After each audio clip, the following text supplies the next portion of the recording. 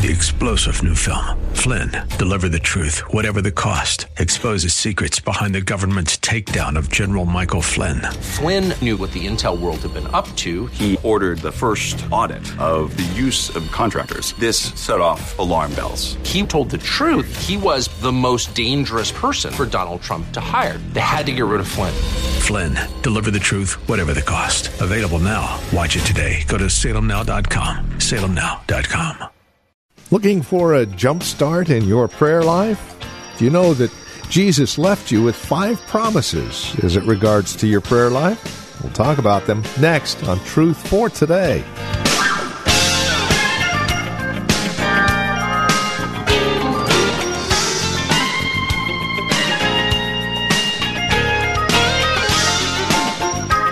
And again, welcome. This is Truth for Today.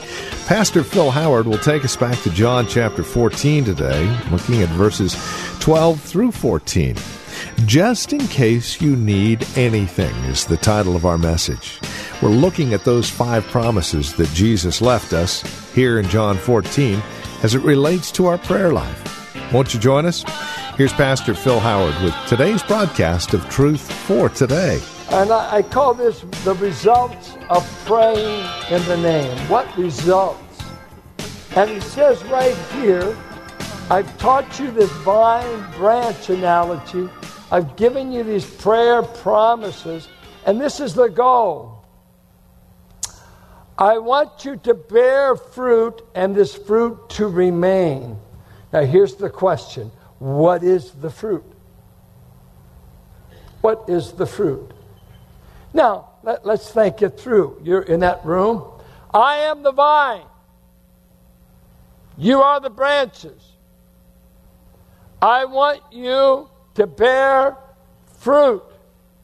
Well, what does the branch, what kind of fruit does a grapevine produce? What kind of product does a blackberry vine produce? What kind of fruit does a Jesus vine produce? The manifested life of Christ. Christ's life on display. Is that fair? I'm the branch. Here's the vine. Here's the life source. I want you to be conduits through which I bear my fruit, and my fruit isn't peaches and apples. It's me, Christ, the vine. I want to be put on display. Once I go back to heaven, I want you to be the visible expression of what I'm like. The visible expression. And that's why in this upper room, what does he repeat over and over and over? You would think they were deaf. He says over and over, love, love. And it's not sloppy love. He's going to the cross. He has stooped to wash a man's dirty feet. He said, I'm in this room to show you the full extent of my love. Now, the first and greatest product that Christ wants to produce in us, and it's in company with prayer, is Him on display, the life of Christ. Now, the fruit of the Spirit tells us what that life looks like. Love, joy, peace, gentleness. It's a snapshot of what Jesus would act like if He was a member of this church. Like, take the word gentle. The word gentle, it's an interesting, one of the translations of it, it comes from a word for a smooth wine. Gentle wine. No tart taste. It was smooth. It was no biting taste to it. It was used of getting a horse well, smooth ointment, treatment. It meant to put others at ease. Gentle. I know some folks, there's no problems until they show up. As soon as they show up, there's tension. As soon as they show up, there's criticism. As soon as they show up, the environment changes. Because Mr. Cranky know-it-all critic has shown up. But I'm a Christian, I'll have you know. You look more like a hellion than a Christian. You look like a barroom brawler. Why don't you go down to the bar? Don't bring that to church. We don't need it. Go down where the bad boys hang out. Once they smack you a couple of times, you'll even out. Because they're looking for your kind. But you come to church with that attitude. I want to ask you, do people see Jesus when they meet you? I want you to bear fruit. I'm not talking about evangelism here. I'm not talking about service. But remember, his love stooped to serve in chapter 13. His love washed feet. His love just loved to the end. His love wasn't just some sloppy, just gooey. This is no gooey Jesus. This is God dealing with fallen, fallible, dirty men. And he says, when I leave, I'm sending my Spirit and I'm giving you access in prayer. And my greatest desire is you will put me on display. That's the fruit. Does anyone ever accuse you of loving? He said the world ought to be able to say, see how they love one another. And you know what helps you bear that fruit? Is a prayer life. At the same time, he said, I want you to bear this fruit. He just throws right in there. And by the way, you can ask for whatever you want. And then he just tacks on to, by the way, keep loving one another. So you want me to put you on display, Christ. You've given me prayer. I'm in union with you. And your big concern is you want to be kept on display? And you're going to do it through us? Yeah. And I'm giving you prayer to help do that. Well, why is that? Because some days you don't feel loving. You'll have to ask God to help you to love that day. Someday you don't feel like putting Christ on display. You want to be on display. We want to know how you feel, act, and think. The Christ life has to be fought for, prayed for. If you don't have something that's missing, you ask for it. Let's keep on. John 16. He says in verse 23, in that day you will ask nothing of me. That is after Pentecost. Truly, truly I say to you, whatever you ask of the Father in my name, he will give it to you. This is brand new privilege. This started after Christ came and ascended. This brand new prayer privilege. You can now approach God on the basis, I'm in partnership with this person. I'm coming in the name. Not in the title, in the person of Jesus I'm coming. I get access not through blood of bulls and goats, but through the person of Christ. He's the password in heaven to get what you need. And he says, hey, in that day, you won't ask any, but now, just ask the Father in my name, and he will give it to you. Verse 24, until now, you've asked nothing in my name. Ask, and you will receive, that your joy may be full. Isn't that beautiful? Have you ever met a joyless Christian? Why? One of the reasons, all prayerless Christians are joyless. Matter of fact, they're in doubt as being Christian if they don't pray for a long time. To be Christian is to pray.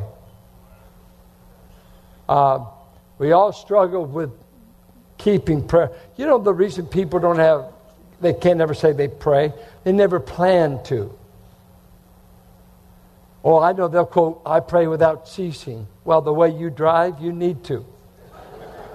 But what does it mean to have a prayer life? A prayer life, you plan it. You pick a place, you pick a time, you pick a procedure. What scriptures are you going to pray? Who are you going to pray for? It's just planning. We all want to have a prayer life. But he says here, a benefit that comes in this praying, you'll be loving, and then he says you'll have joy. I think it was Robert Murray M'Cheyne, great Scottish pastor, died in his 20s. He said this, the first business of my day is to make myself happy in God. Have you ever awakened and you felt cranky and you never got out of bed? I mean, you already felt kind of negative. M'Cheyne says, the first duty of my life is every day is to get with God until He makes me happy. And I have joy. I have to watch it. And M'Cheyne also said this, I have determined to see no other face until I've seen the face of God each morning. He would not engage in human conversation until he spent his time with the Lord. How do you start your day? Get in there. We got to hurry. Make those sandwiches. Get in that car. Get to the office. If it went for Starbucks, you'd be starving to death. And you're in this rush. I just read a thing John Piper wrote on pastors. He said, the greatest enemy to ministry is ministry. Talking to pastors. Ministry is its own worst enemy. It is not destroyed by the big bad wolf of the world. It destroys itself. And they did a survey of pastors and their prayer life. And it said, what are the most common obstacles to your spiritual growth? These are the top 3. Number 1, busyness. 83% of pastors said, busyness is killing me from having a prayer life. Busy what? Running the bar? Busy what? Cutting lawns? Busy doing church work? Busy being interrupted? Busy being with people? Meetings? This, demands. It's never over. Never. Nobody tells me to pray. You assume I pray. And some act like you don't care if I pray or not. You will care within a week because I will turn into a weird creature. And you don't realize that you're turning into a weird creature. Because what was it, that one line, if I don't pray for a day, I know it. If I don't pray for 2 days, my wife will know it. If I don't pray for 5 days, the whole world knows it. It's this battle. See, sometimes I do this. In the morning, I love to drink coffee with my wife. She gets up earlier usually than me. She's an early riser. And if she's in the front room, fireplace, especially in the colder months, drinking coffee, I feel the burden to go in there and encourage her. I really want to get next to the fireplace. And drink coffee, and we talk. And that's wonderful. I mean, that's what I do usually every Monday morning. We'll have coffee together and talk. But here's the thing that's tricky. Sometimes we'll talk together and we start trying to figure out how she'll tell me about the children's, how Sunday went, children's ministry. I'll tell them how the adult wing went and how that went. And then we start talking about our kids. And you know what? I either am happy or depressed within an hour. Because we're talking about life, stuff. We haven't prayed. Now, she's better than me. She's usually reading her Bible when I interrupt her.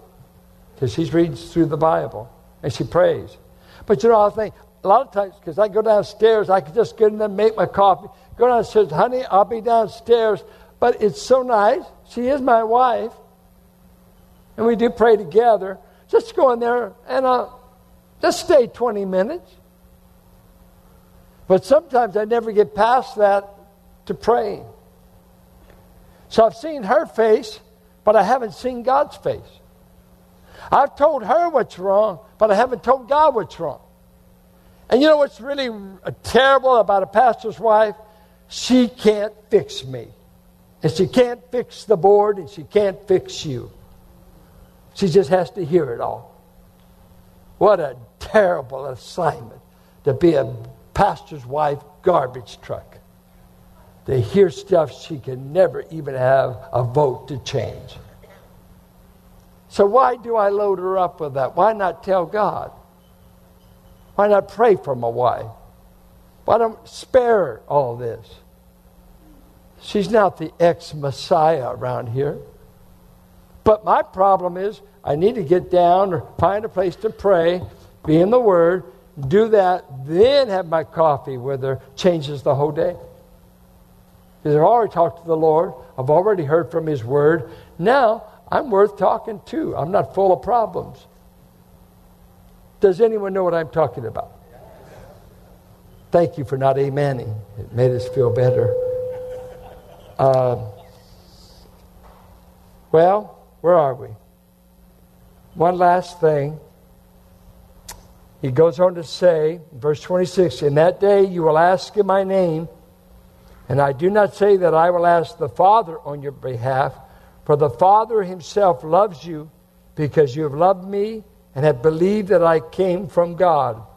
Christ is telling the disciples, in the future, you will be able to get things in my name because you're going to a Father who loves you just like I love you. And I think the disciples need to know that. I love you. I love you. And the Father wants you to come. It's a loving Father we go to in prayer. And He's just waiting to hear His children cry. I want to publish a prayer up there for you.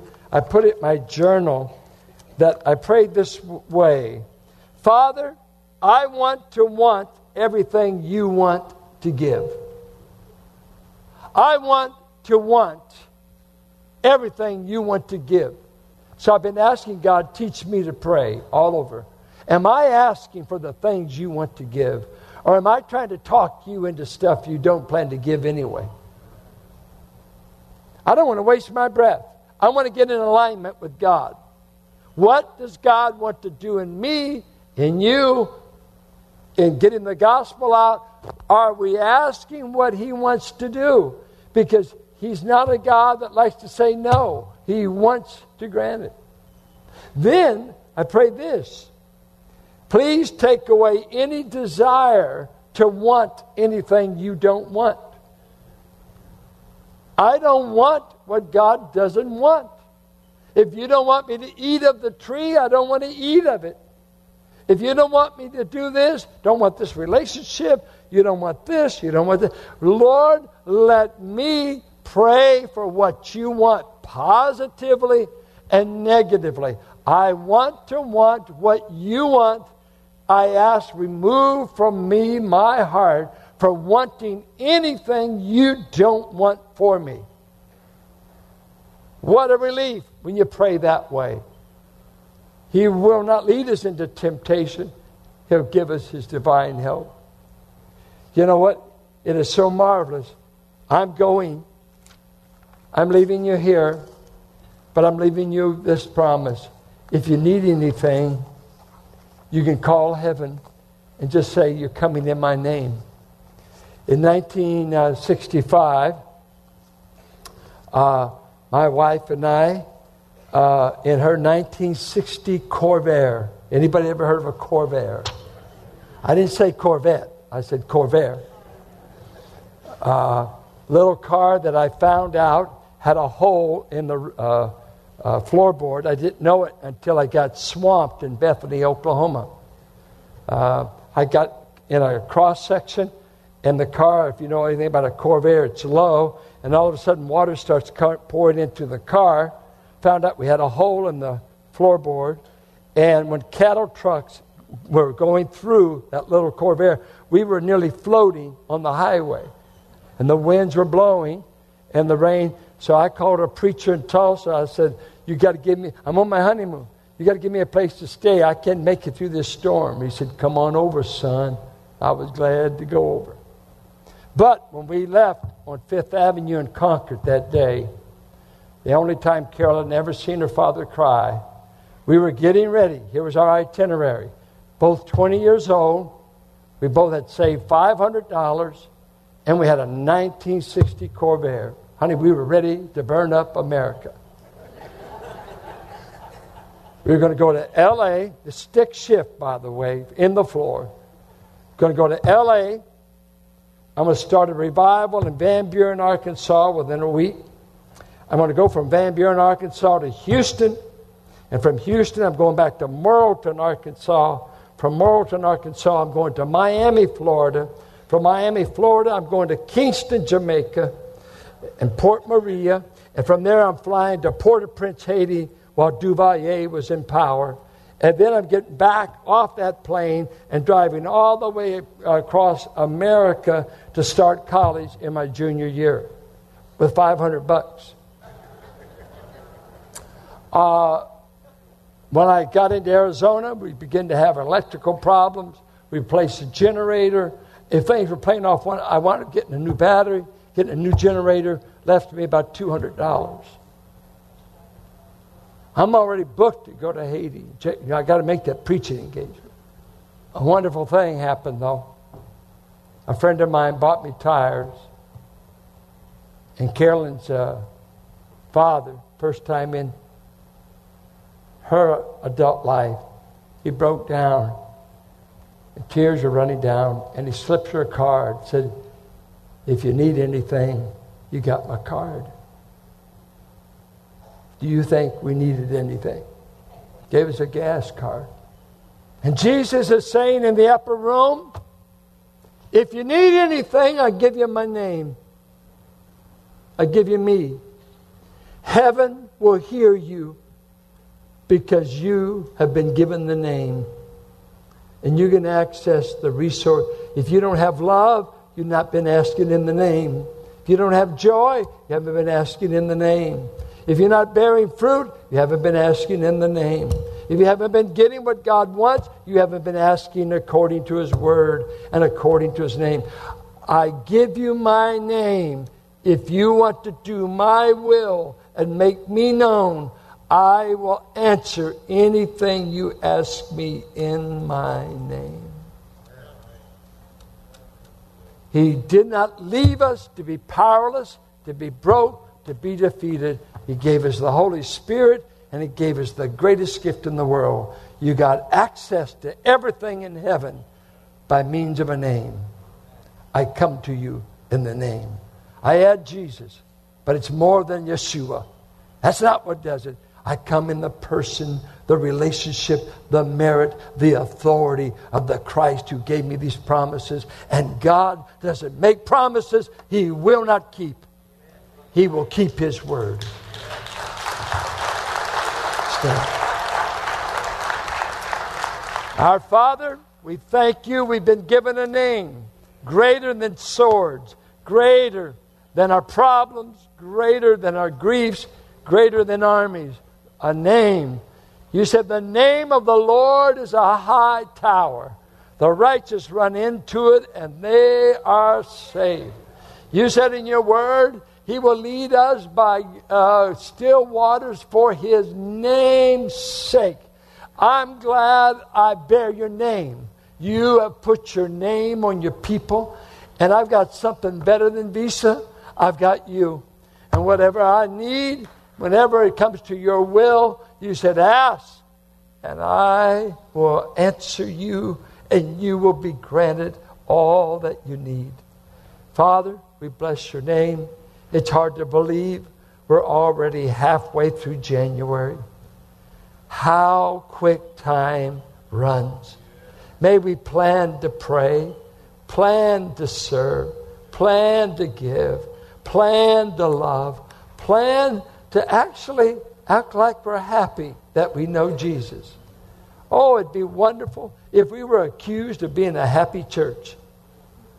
Oh, I pray, help all the saints that think they're happy to notify their face and start showing the world I'm happy in Jesus.